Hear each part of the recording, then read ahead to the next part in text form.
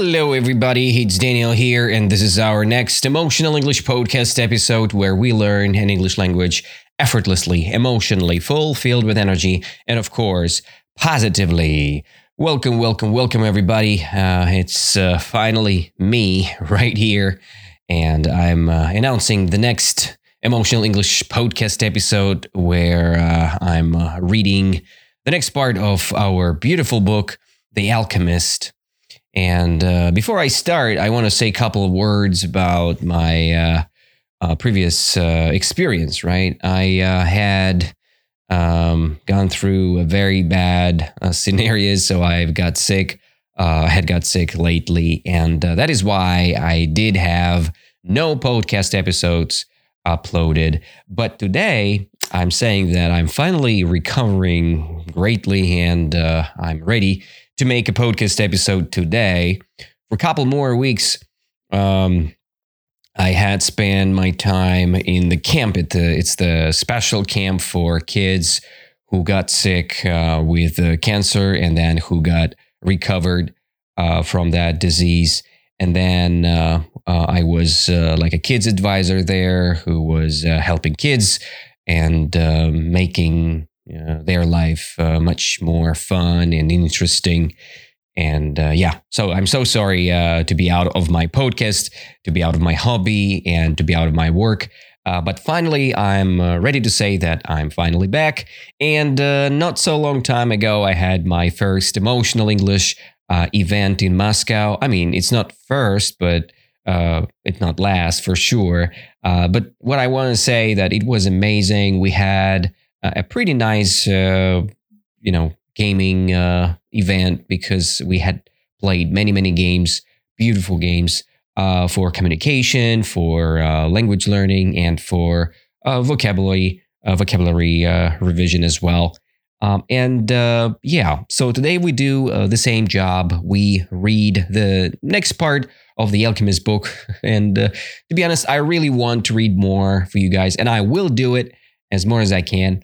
I don't want to say just a lot of words. I just want to say that my upcoming event from the 22nd of December, I moved to February 23rd in Krasnodar.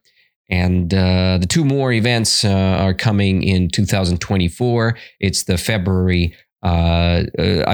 January 25th in Moscow during the evening. And another date is February 10th. In Moscow as well. So I'm going to this camp again, and in the beginning of my experience and in the end, I'm planning to have these two beautiful Emotional English clubs. So that's all for my news. That's all for my ideas, what I wanted to say at first. But now let's dive in. We had read some great parts of The Alchemist, the part 1. And we discussed that there was a boy, right? His name was Santiago. He had a flock of beautiful sheep, right? He spent some time with their sheep. And now we finished at the schedule, right? So that it was he who had became accustomed to their schedule. Yeah, so they had spent the night somewhere, and the boy, he was thinking about sheep and about himself, about the schedule. And I want to continue this reading for you guys, and I already see the next part, what I'm going to read for today. So I'm going to read the second part of this chapter, step by step, paragraph by paragraph. And if I see something interesting, something new, or something not understandable, I'm trying to reread this part and be more concentrated. I will announce the new vocab. We'll discuss it. I will simplify the text for you guys, and I'll make this text more understandable in English. And I hope you would love it. And we can start, isn't it? So let's begin. But there were certain of them who took a bit longer to awaken. And in this part, the guy is still in that place when he spent his night. And there were certain of sheep who took a bit longer to awaken. And the boy prodded them one by one with his crook, calling each by name. He had always believed that the sheep were able to understand what he said. So there were times when he read them parts of his books that had made an impression on him, or when he would tell them of the loneliness or the happiness of a shepherd in the fields. Sometimes he would comment to them on the things he had seen in the villages they passed. That's the end of the first paragraph of this part today. And the first word, what I see here is prodded. Prodded. So the boy prodded them. The boy prodded the sheep, right? So what is prodded, you can say. So without checking in the meaning section, so I want to say that it feels like awakening, right? So he was prodding, he was awakening, and yeah, it's very close. So he was poking with his crook. It's like touching, right? Prodding, touching, and poking with the crook. Crook, it's the thing which is pretty big, and the crook is more like a little stick. And in the end of this stick, if I'm not mistaken, there is like a hook, in the end. But hook is very small. Crook is bigger, and it's more effective when you touch something bigger. So, and the boy, he was awakening their sheep. He was prodding the sheep, and one by one, not just all of these sheep at once. No, one by one with his crook, prodding, touching and poking the sheep, calling each sheep by name. And he had always believed that the sheep were able to understand what he said. So they've got a pretty deep connection between sheep and him. He got, right? So there were times when he read them parts of his books that had made an impression on him, or when he would tell them of the loneliness or the happiness or a shepherd in the fields. Sometimes he would comment to them on the things he had seen in the villages they passed. Yeah, so if I want to say this part in a very fast track, so I would say that the guy is just saying that he was very, very close with these sheep. He was very connected with them. So when he got some impression, or when he got something interesting from their books or from his books, he was ready to share this knowledge or his emotions with his sheep and with his flock. And they've got a very good connection, right? And when he had some emotions related to his traveling or related to the villages they had passed, so he was ready to share the emotions with the whole flock. Okay, that was the first paragraph. And we discussed the part about prodded. Prodded, it's the same as touching, poking, and the crook.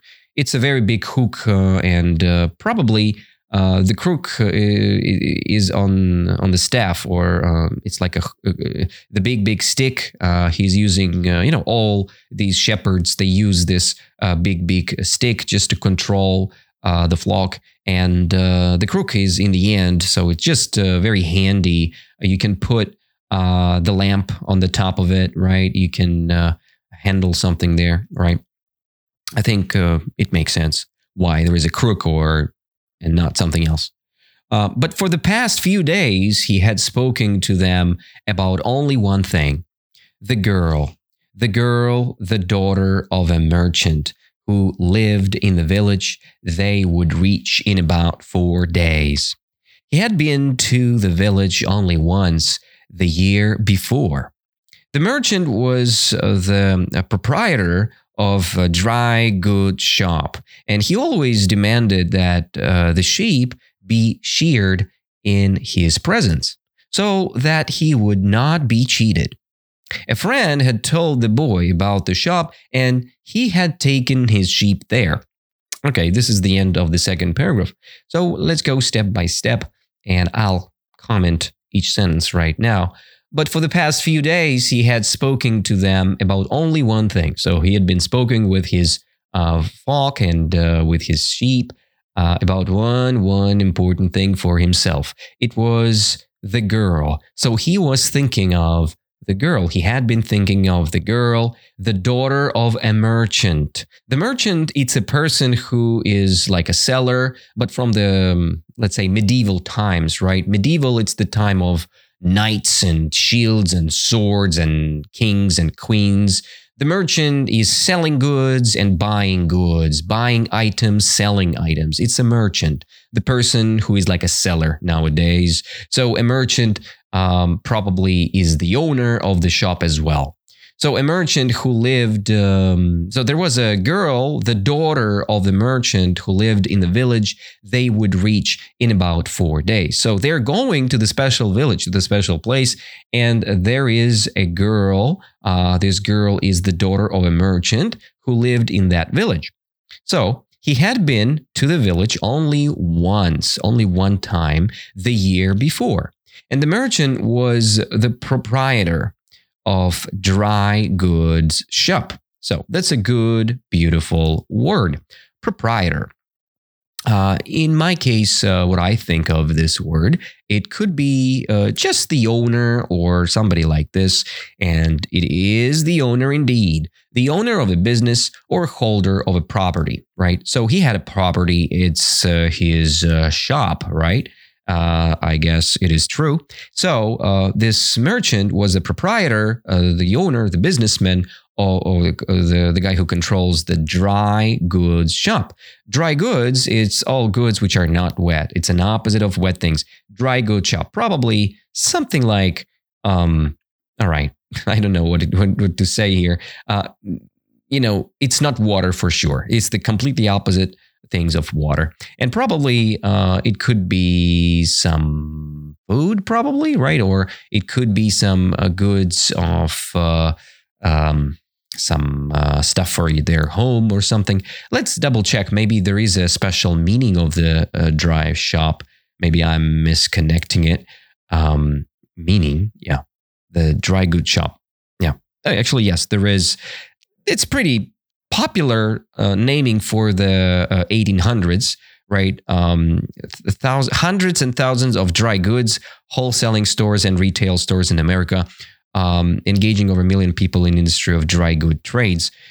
Yeah, and like I said, it could be a historical term for British Empire as well. Yeah, across the British Empire for sure.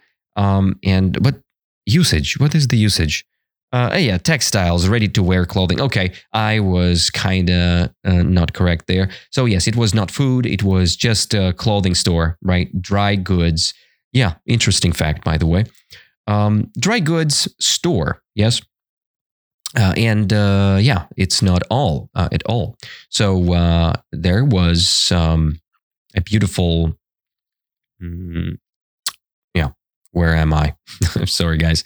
Right. So the proprietor, right, a dry goods shop, and he always demanded that the sheep be sheared in his presence. So this guy, the owner of the dry goods shop, is always demanded.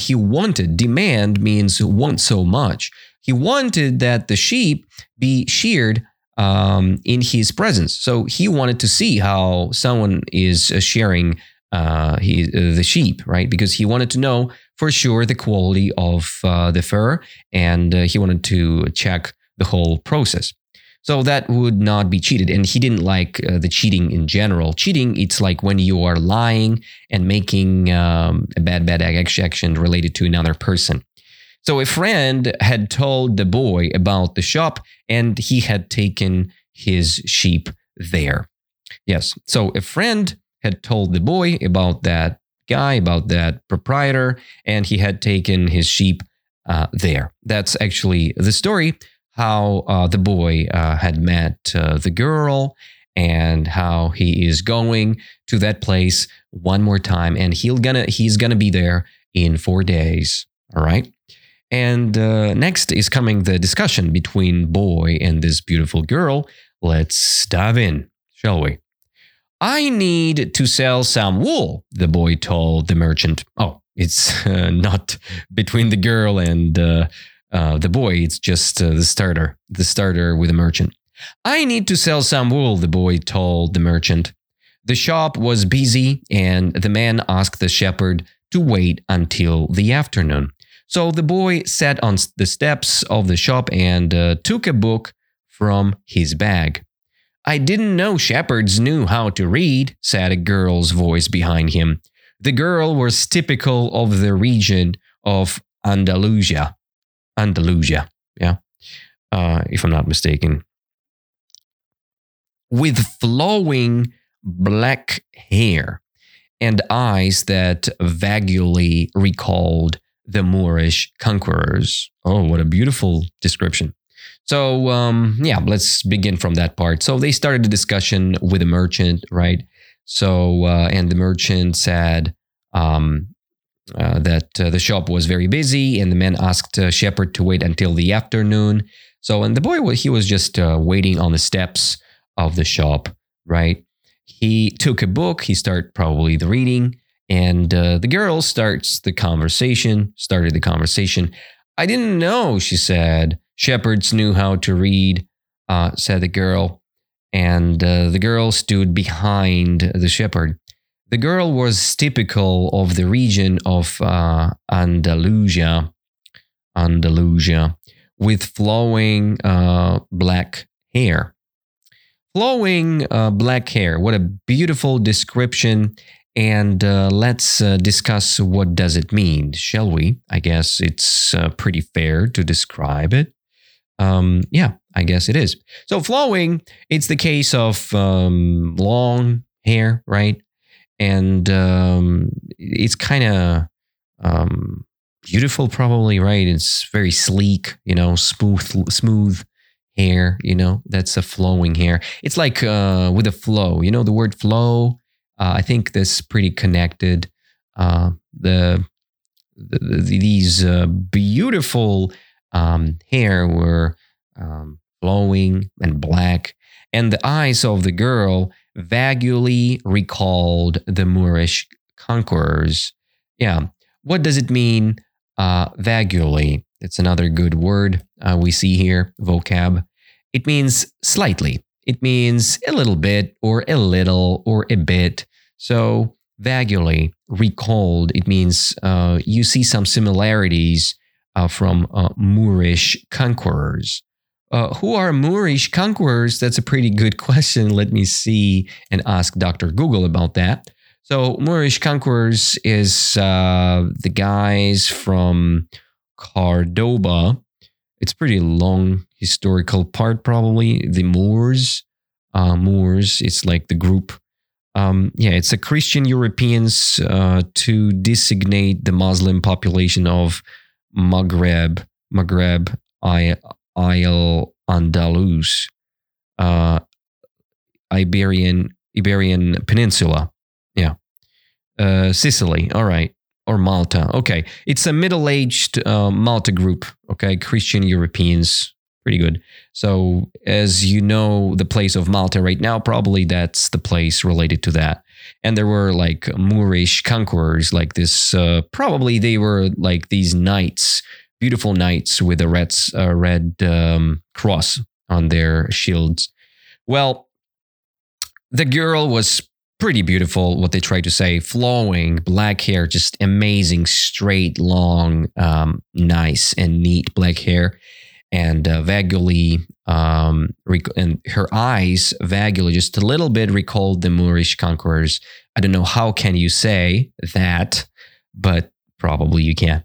Well, usually I learn more from sheep than from books. The the guy answered. He answered. During the 2 hours that they talked, she told him she was the merchant's daughter and spoke of life in the village where each day was like all the others. The shepherd told her of the Andalusian countryside and related the news from the other towns where he had stopped.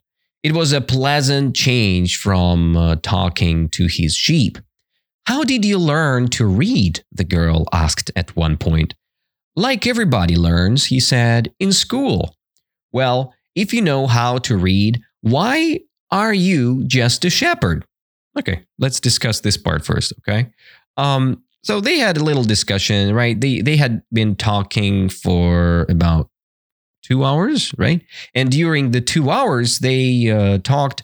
She told him who she was, or something that like this. And she was the merchant's daughter. And they spoke of life in the village, where each day were like all the others, right? And the shepherd told her this Andalusian countryside lifestyle, and got some news for her, told some news. From other towns, right? Because she lived only in one small place, and he kind of traveled from one place to another. It was a pleasant change from talking to his sheep, he said as well. So he's more a guy who is speaking with his sheep instead of people, as I understand. "So how did you learn to read?" The girl asked at the one point. "Like everybody learns," he said, "in school. And well, if you know how to read, why are you just a shepherd?" So this is a little bit, conflicty, I would say. This is a little bit bogus. To say like this, like, "Oh, you can read. Why are you just a shepherd?" Right? Maybe that time a shepherd was the useless profession, but I think it's a pretty good, vibe people have who are just shepherds.